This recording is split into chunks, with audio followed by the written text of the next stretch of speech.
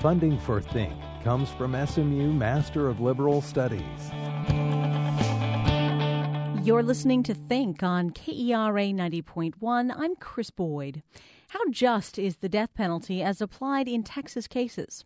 A report issued this month by the American Bar Association finds that the state has made some improvements to reduce the risk of wrongful conviction, but that Texas appears, quote, out of step with better criminal justice and law enforcement practices used for capital cases in other states. Jennifer Lauren is a professor at the University of Texas School of Law, and she served as chair of the Texas Capital Punishment Assessment Team, which prepared the 500-page report evaluating fairness and accuracy in state death penalty systems, the Texas Capital Punishment Assessment Report. She joins us from the studios of KUT in Austin. Jennifer, welcome to Think.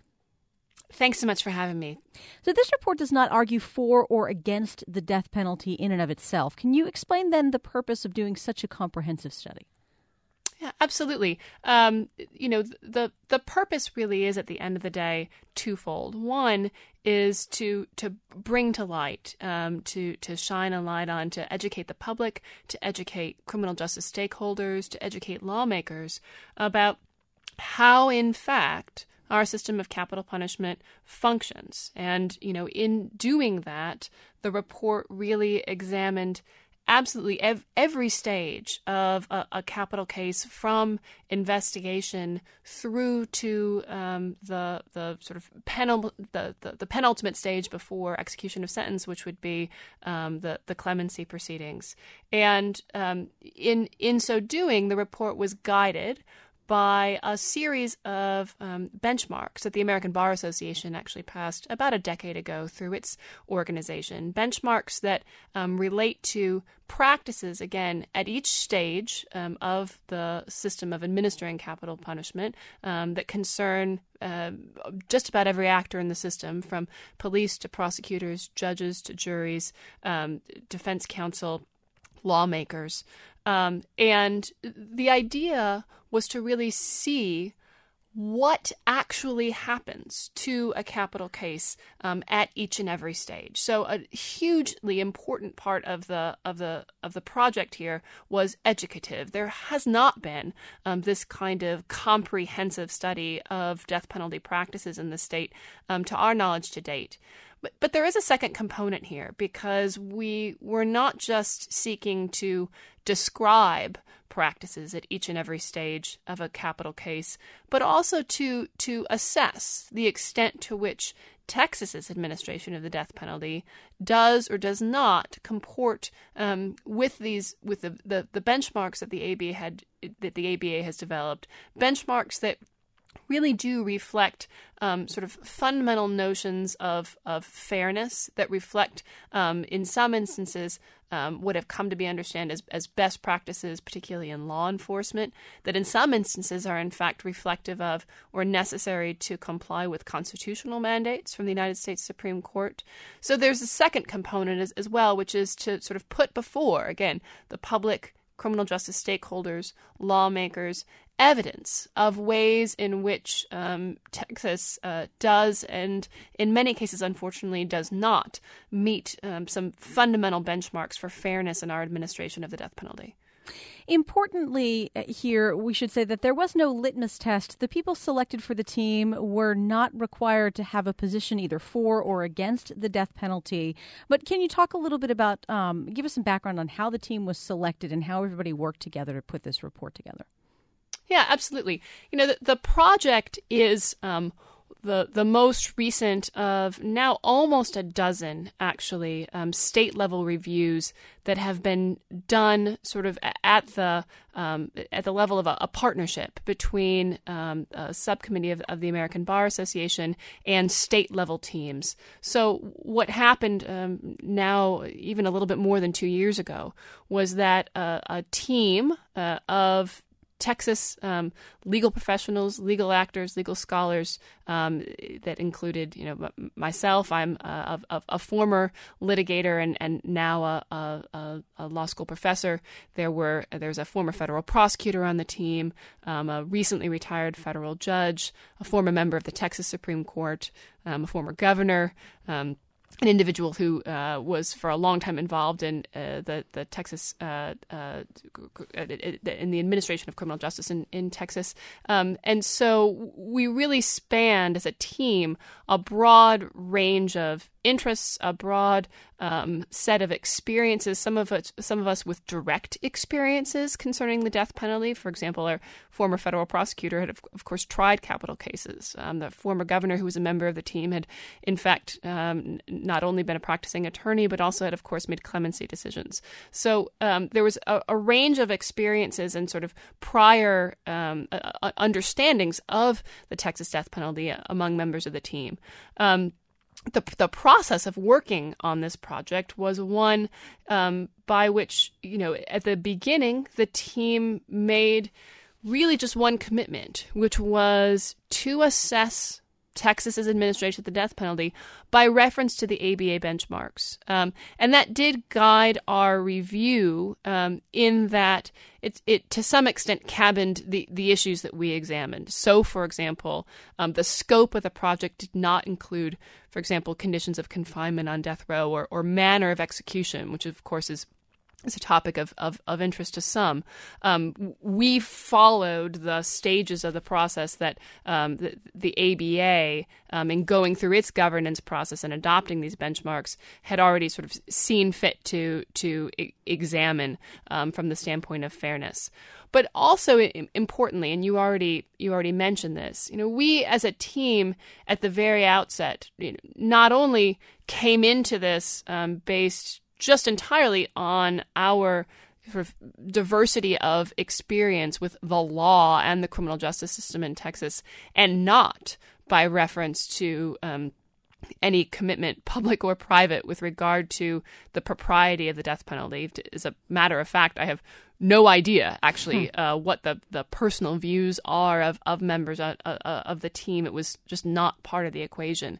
But we also, as a group, when we embarked on this project, really decided that the most important effect of this endeavor would be the two sort of related functions that I already discussed, which is to really meaningfully educate the public and key stakeholders, and also to try to make recommendations that might improve what happens in Texas. And in setting those priorities, we made a simultaneous commitment that we were not, in the course of this study, going to sort of pass judgment on whether or not Texas should continue to have the death penalty. We sort of took that question off the table because at the end of the day, we felt that the priority really needed to be placed on us being able to reach all actors and all members of the public who, of course, themselves have a diversity of views on that question,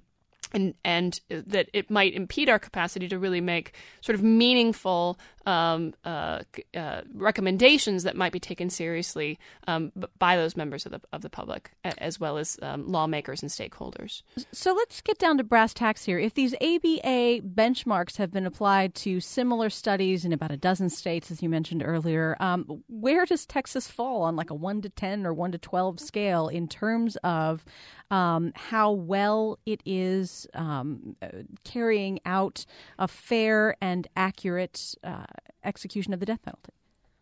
Well, the report doesn't quite benchmark Texas against other states, right? So we don't make that finding, but we do make a series of findings that do point to one significant concern in Texas's administration of the death penalty, being that there are a number of ways in which Texas is an outlier in its practices. Now, I think it bears emphasis at the outset when we start talking about the specifics of our findings. One, that this report was, among other things, focused on present practices. Okay, so certainly one could have a conversation about sort of the history of the administration of the death penalty in Texas or in many other states, and of course the sort of legal rules that have governed that have shifted dramatically over time. Our focus was on what Texas is doing now and going forward. Now, in taking that focus, Another thing that's important to say at the outset is that there are some ways in which Texas has both sort of made improvements to its administration of criminal justice generally, and in some respects with regard to the death penalty in particular. And there are even some ways in which Texas has adopted practices or institutions that reflect, better or best practices nationally, and in some instances are, represent kind of the leading edge of reform. Some examples that the report identifies include, legislation that was passed in the recent legislative sessions concerning reform of eyewitness identification procedures and the way those are done by police. We think that's a very important reform, broadly recognized as a best practice in law enforcement that has a great deal of bearing on outcomes in capital cases, and Texas was right-minded in going in that direction. Another example of a way in which Texas has taken some steps to enhance the fairness of administration of the death penalty has been the development of some public defender offices and other mechanisms of sort of institutionalized state-funded defense systems in both trial level and post-conviction capital defense. And that's been a positive result, we think, in the state.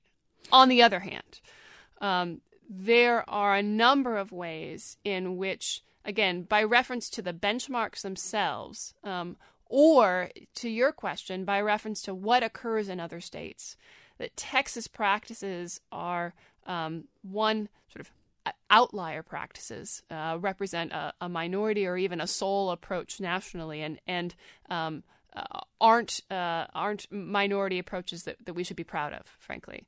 Two, and relatedly, there are a number of ways in which Texas's administration of the death penalty does not reflect best understandings of science and its use in the criminal justice system. And that's of considerable concern to the team. And then third, and this goes back really to the sort of primary mission of the report, the team was very concerned that there are a number of ways in which Texas's administration of the death penalty really lack the level of transparency that we think is important for the public to have confidence in the fairness of the administration of the system. So you recommend, and by the way, when I say you in this hour, I want our listeners to understand that I'm speaking about the entire panel when I use that word. But the report recommends that all interrogations for capital cases be recorded via video or at least audio. Why is that so important, assuming that detectives can be trusted to act honorably in those interrogations? Well, it's a great way to frame the question, because it goes not only to the question of why it's important, but also why we think it's a viable and extremely doable recommendation. Indeed, one that has been adopted by law enforcement agencies in a number of states across the country. First of all, experience has shown, including in a number of Texas exonerations, that confessions are less reliable than we might traditionally have thought. That, in fact, there are, and the social science research has established this, a number of reasons why, particularly certain sort of more vulnerable populations, young people, people with certain types of intellectual disability, people who find themselves in just extremely vulnerable circumstances might be moved to confess falsely. The importance of recording is in large part to permit the jury, judges, to better assess the circumstances of interrogation so that we can have more confidence in the reliability of that evidence at trial. Jennifer Lauren, I have to jump in here to take a break. My guest is Jennifer Lauren, chair of the Texas Capital Punishment Assessment Team and professor of law at UT. We'll resume the conversation in about 2 minutes. You can join us at 800-933-5372. Funding for Think comes from the SMU Master of Liberal Studies program, accepting applications for this January to design your own Master of Liberal Studies degree at SMU with concentrations in global studies, creative writing, and organizational dynamics. More at smu.edu/MLS. You're listening to Think on KERA 90.1. I'm Chris Boyd. We're speaking this hour with UT Law professor Jennifer Lauren, who is chair of the Texas Capital Punishment Assessment Team.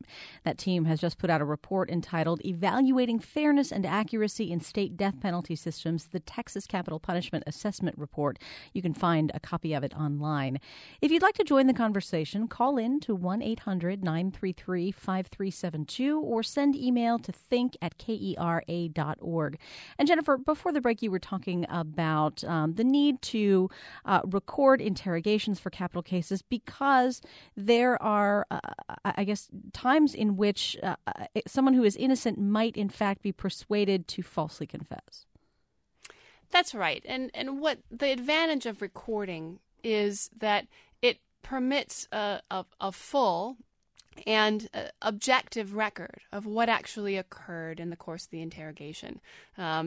With a recording, neither the judge nor the jury needs to rely on a sort of contest of credibility between, say, a police officer and an individual on trial concerning precisely what was said, precisely how the suspect reacted, precisely what the circumstances were of how the conversation happened. Now, the reality of video recording of interrogation across the country is that it is now widely practiced, that law enforcement organizations that have adopted it, even those who adopted it with initial skepticism about whether they wanted to be burdened by the obligation of recording or to open up their practices, right, to public viewing, have found very, very quickly, one, this is particularly given modern technology, not a particularly burdensome requirement, right? We all,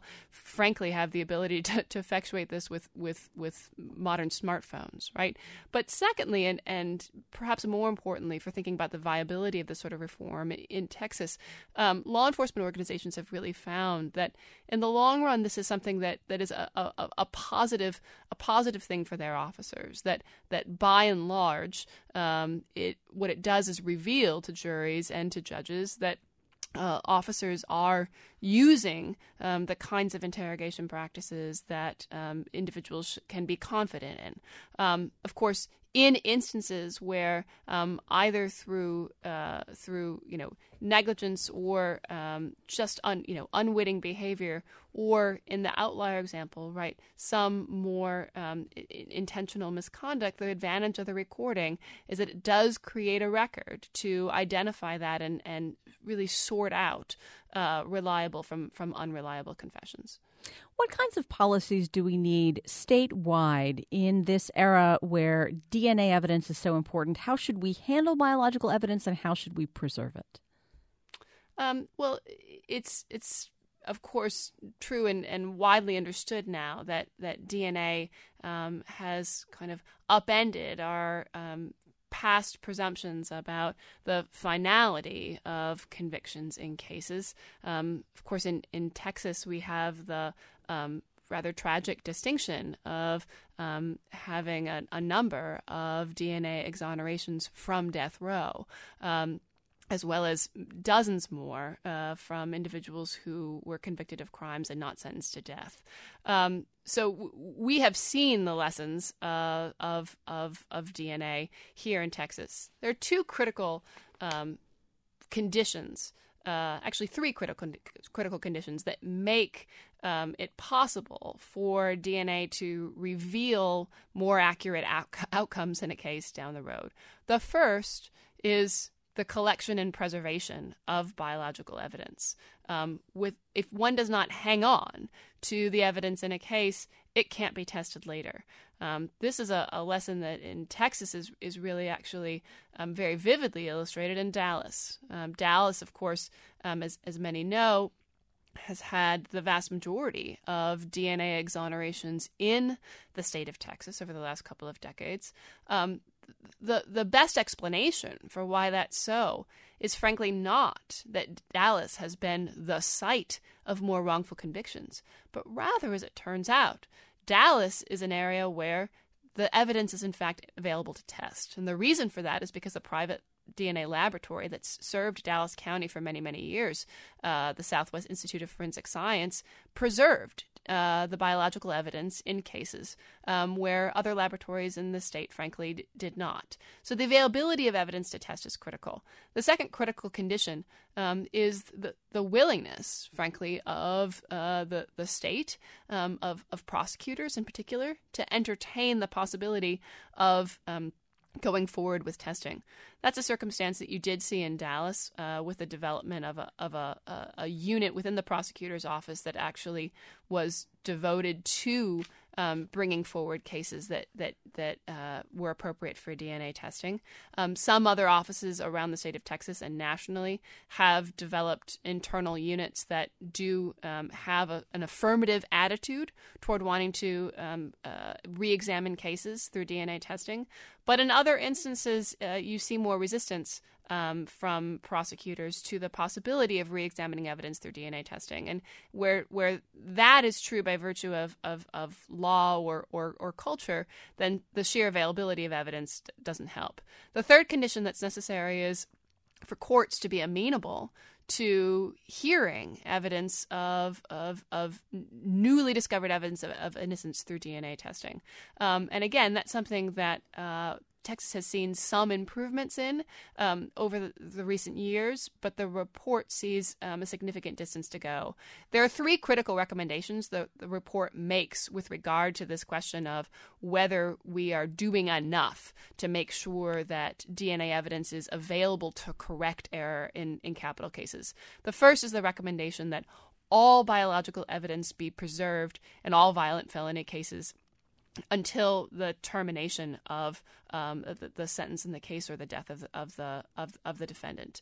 The reason that this is so critical is because just preserving evidence in capital cases, which Texas law now does not permit the opportunity for defendants to fully have available to them claims that they may have been innocent in another offense that actually serves the basis for their death sentence. And so that's a really critical reform that Texas should undertake. The second recommendation that we make is indeed that that prosecutors' offices adopt an attitude toward DNA retesting that reflects an openness to the possibility of correcting error rather than a resistance to it. And again, we recommend that this be formalized, that internal units within an office be developed really devoted to identifying cases and supporting the possibility of retesting DNA evidence in cases, rather than litigating against that possibility when defendants seek it. And the third recommendation that the report makes that's critical here is that Texas law be changed to open up the possibility for making a legal claim of a right to the retesting of DNA evidence. Right now, Texas law is limited in the circumstances under which a defendant can actually go into court and seek retesting. For example, Texas law does not permit a defendant to argue for retesting of DNA evidence that was tested once on the grounds that there may have been error in that testing. Instead, a defendant has to show that, in fact, available testing wasn't done. One thing we know about DNA is that not only does it have enormous power to establish the innocence, or in some cases the guilt of an individual, but also that in fact the process of DNA testing is fallible, that errors occur. Errors have occurred in Texas. Errors have occurred in labs across the country. And that needs to be a path to retesting in capital cases, certainly. In the trial and sentencing phase, you recommend Texas abandon future dangerousness as a consideration for how convicted capital offenders should be sentenced. Why is that a potential problem, or has it been a problem in the past? Well, this aspect of Texas's death penalty statute, its sentencing statute, is really a great example of all three aspects of concern that I raised at the beginning of our conversation. That Texas really has outlier practices that we have practices that are not reflective of best science, and that we have practices that really undermine transparency. The future dangerousness question in Texas is sort of the first, in a sense, a sort of gatekeeper question that the jury, who makes the determination as to the appropriateness of the death penalty, the jury has to answer in deciding whether or not a defendant is eligible to receive the death penalty. Now, Texas is virtually alone in the country in structuring its capital punishment statute in this manner. There's only one other state that has this formal structure, and that state, in fact, does not carry out executions at this point. So Texas is virtually alone in this approach. There are a number of problems with this approach in the team's view. One is that the quality of future dangerousness is not well defined in the statute. Texas does not have pattern jury instructions in capital cases, another sort of deficiency that the team would like to see corrected. And there is significant and disturbing evidence that jurors really do not understand both what it is they're trying to identify when they are looking for future dangerousness in an individual, but also, and perhaps more disturbingly, that inquiring into future dangerousness really leads to juror confusion about their ultimate ability to exercise mercy in a criminal case, in a capital case, to determine that, notwithstanding a finding of future dangerousness, an individual perhaps reflects sufficient what are called mitigating circumstances, sufficient circumstances that cut against the imposition of the death penalty. Now, the Supreme Court has said that one of the absolute hallmarks of constitutional fairness in administration of the death penalty is ensuring that jurors understand that they have, in any capital case, full discretion to decide on essentially any basis, including their own sort of sense of moral persuasion, that the death penalty should not be applied as to this individual in this case. But studies of Texas jurors have indicated, for example, that in a sample, 70% of jurors thought that if they found future dangerousness in a case, they were required to impose the death penalty. Again, contrary to what the law is and what the Constitution dictates, that many didn't understand what it meant to consider mitigating evidence after a finding of future dangerousness. So we have this statute that really obstructs the ability of the jury to make the determination that we entrust to it. But moreover, the implementation of the future dangerousness question has led to a disturbing degree of what could really best be described as junk science entering the courtroom. There have been a number of instances of expert witnesses testifying as to their prediction concerning someone's future dangerousness. Now, notably, in several of those cases, the individuals who were predicted to be sufficiently dangerous in the future to warrant the death penalty were in fact later exonerated of their crimes, which is a fact alone that should lead us to be sort of skeptical of the ability to actually look into that crystal ball. But also disturbing has been the extent to which much of that expert testimony has been infected with really other prejudices about individuals in the criminal justice system. For example, opinions concerning interaction between the race of a defendant and the likelihood of their future dangerousness.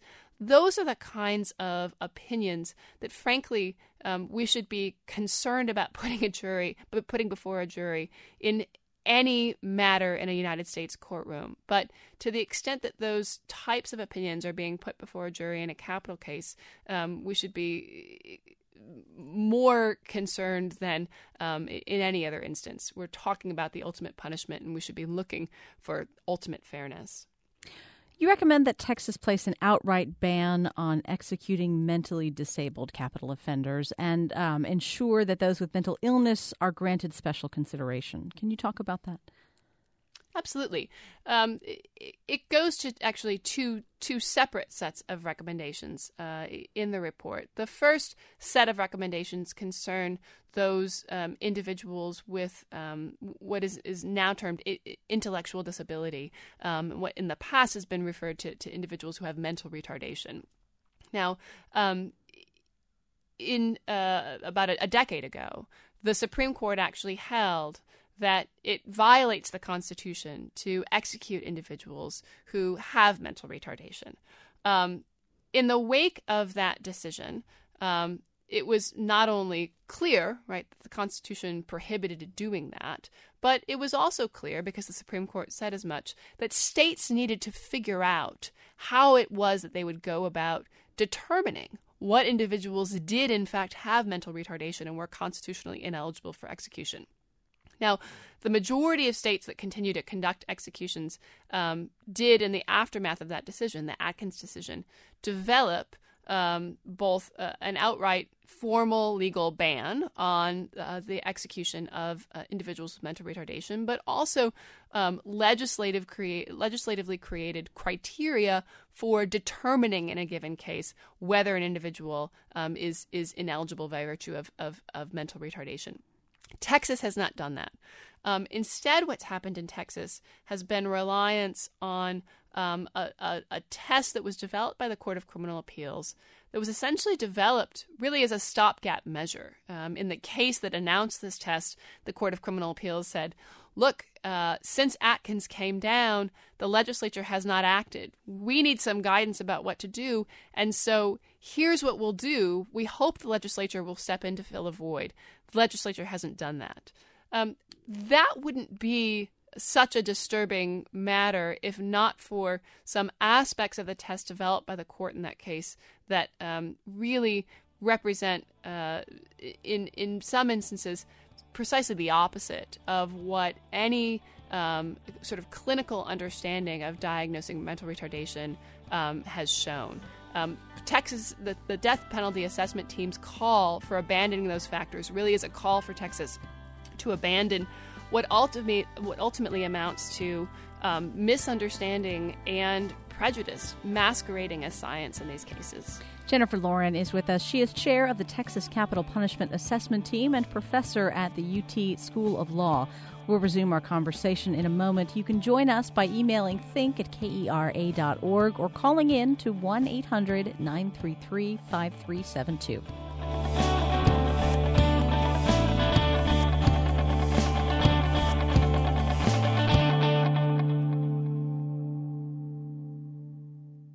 Funding for Think comes from the SMU Master of Liberal Studies program, accepting applications for this January to design your own Master of Liberal Studies degree at SMU with concentrations in global studies, creative writing, and organizational dynamics. More at smu.edu/MLS. You're listening to Think on KERA 90.1. I'm Chris Boyd. The American Bar Association has this month published a report called Evaluating Fairness and Accuracy in State Death Penalty Systems, the Texas Capital Punishment Assessment Report.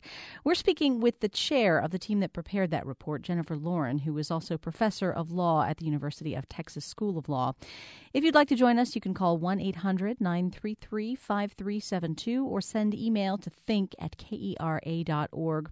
So, Jennifer, you've discussed the proposed ban on executing capital defendants who have had demonstrated intellectual disability. What about mental illness, and where should the lines be drawn between serious and persistent mental illness as a consideration in capital cases and milder forms of mental illness?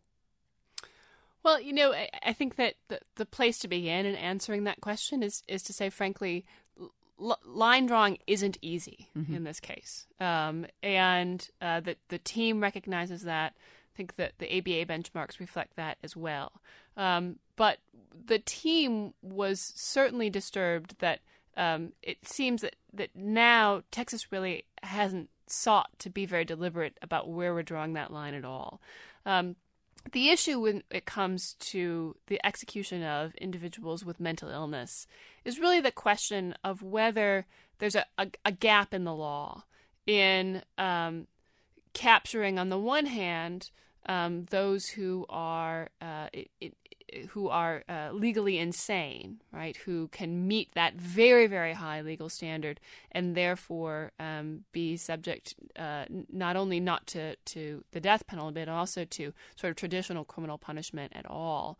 There is, on the other hand, those who are adjudged simply wholly incompetent to stand trial or be executed. A determination that, again, is an extremely, extremely high legal standard that really looks to whether someone has absolutely any ability to be sort of aware of, to understand in any way what is happening to them in their present reality. So, again, those two scenarios the law sort of takes off the table in terms of individuals who can be subject to the death penalty at all.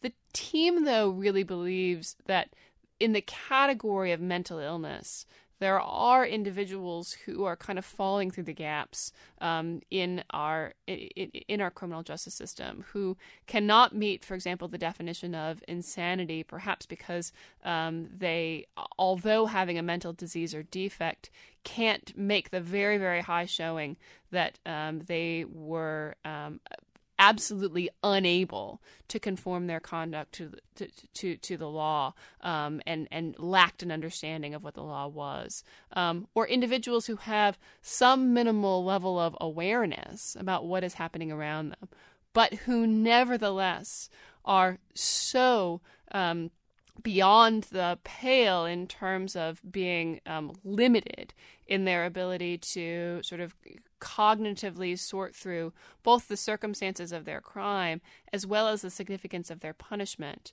that really we cannot in good conscience think that we're identifying the most blameworthy individual, or that we could possibly be sending any kind of meaningful deterrent message concerning the death penalty.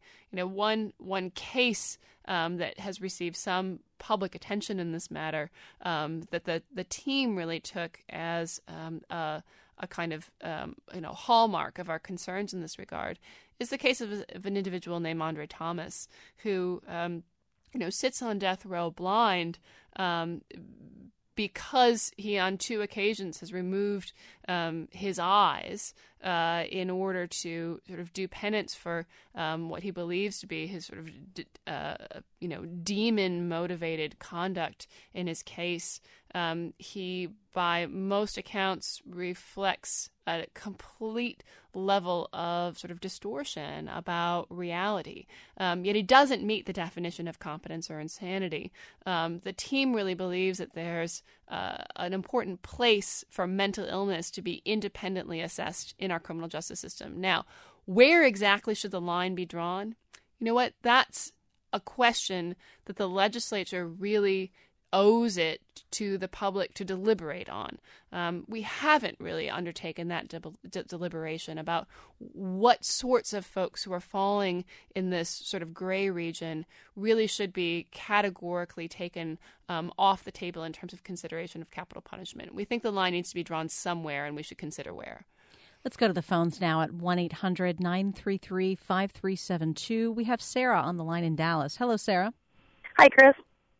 Hi, go right ahead, please. Oh, great. Thanks. Just want to say how much I love your show, and your topic today is really interesting, and it's actually reminding me of an episode of another NPR show I enjoy.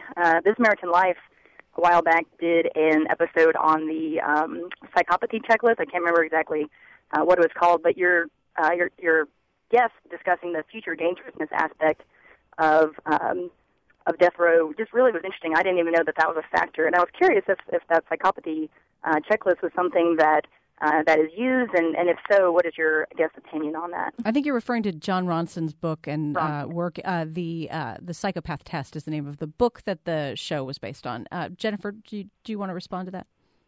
Sure, I can respond. You know, I can't speak in that much detail, actually, as to my view on the full merits of the psychopathy test itself. What I can say, and I think is sort of most relevant to the connection here, is that there's a distinction between reliably identifying a particular condition that an individual currently has, and we could debate whether certain such conditions can be reliably identified, or even right within the medical community whether we should be thinking of them as conditions per se at all. But the future dangerousness question and the admission of expert opinion on the future dangerousness question really takes all the concerns that you would have about something like the psychopathy test and elevates them because of the element of prediction. So now what's happening is that what an expert is being called on to do is not only sort of describe right, the circumstances of a certain individual's sort of mental condition, but also what in fact will happen in the future, which experience has shown, and frankly science certainly hasn't contradicted, is just not a reliable form of testimony. But a further concern with future dangerousness is that it is far from the sort of ordinary case where the individuals rendering these sorts of expert opinions have actually even conducted a sort of meaningful examination of the defendant themselves. Right? So they might, in fact, be making inferences based on patterns of behavior that were evidenced, say, in a course of conduct in a crime, right? Or sort of extrapolating to their view of what probable prison conditions might be in the future. So again, I would say the story with regard to future dangerousness expert testimony is even more concerning than with regard to sort of diagnoses per se.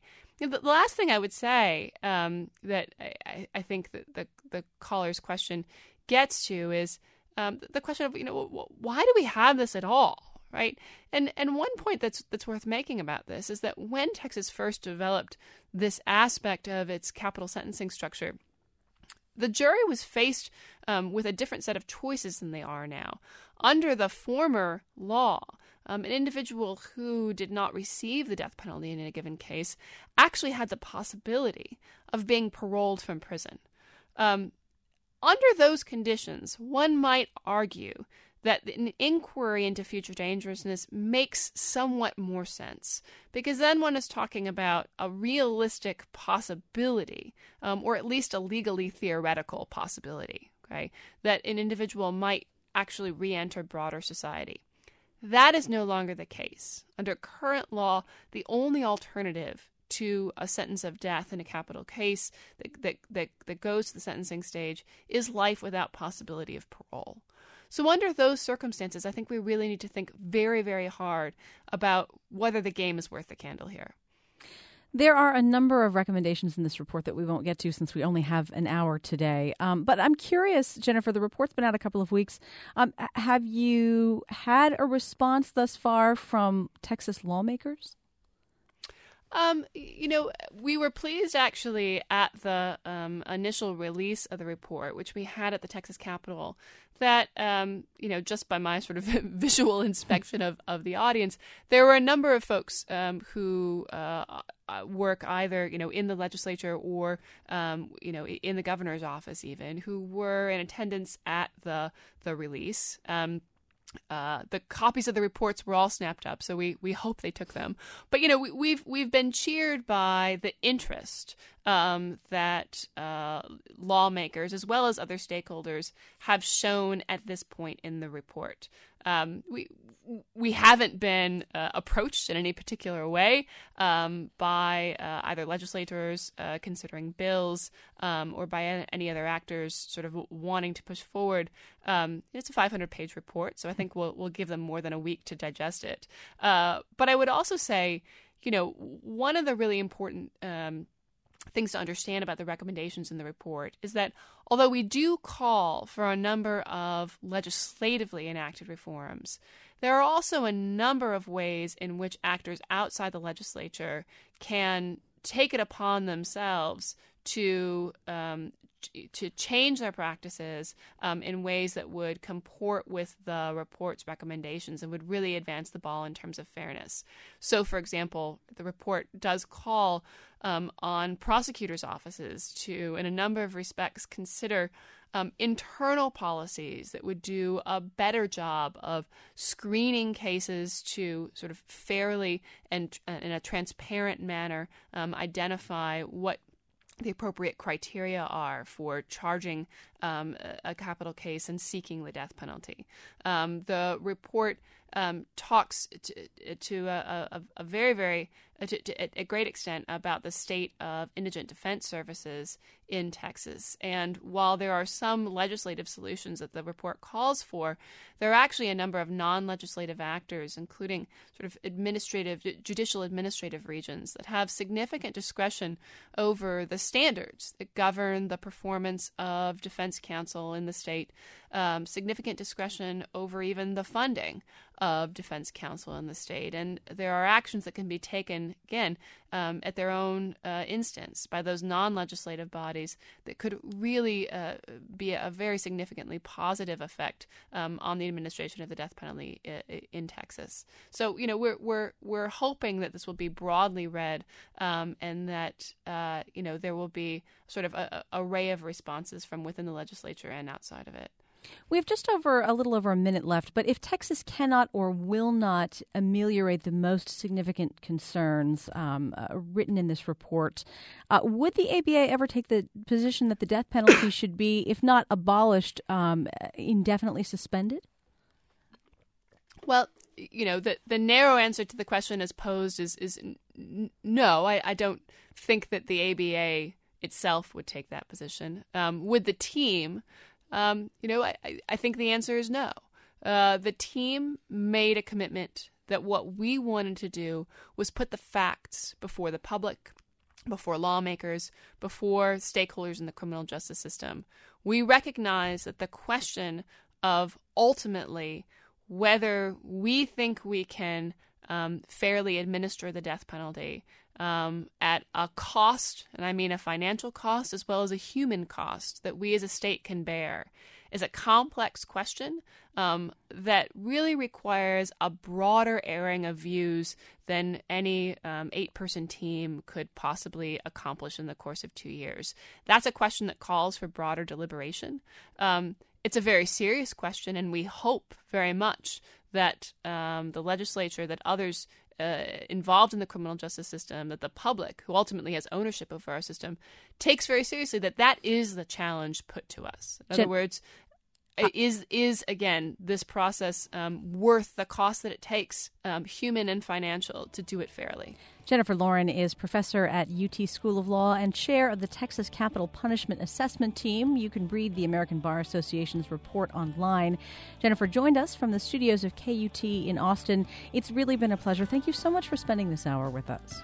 Oh, thanks so much. It was a great pleasure for me, Chris. Today's show was engineered by Shelley Canavy. Our podcast is produced by Christine McConnell. Jeff Whittington is executive producer. Once again, I'm Chris Boyd. Thanks for listening and have a great day.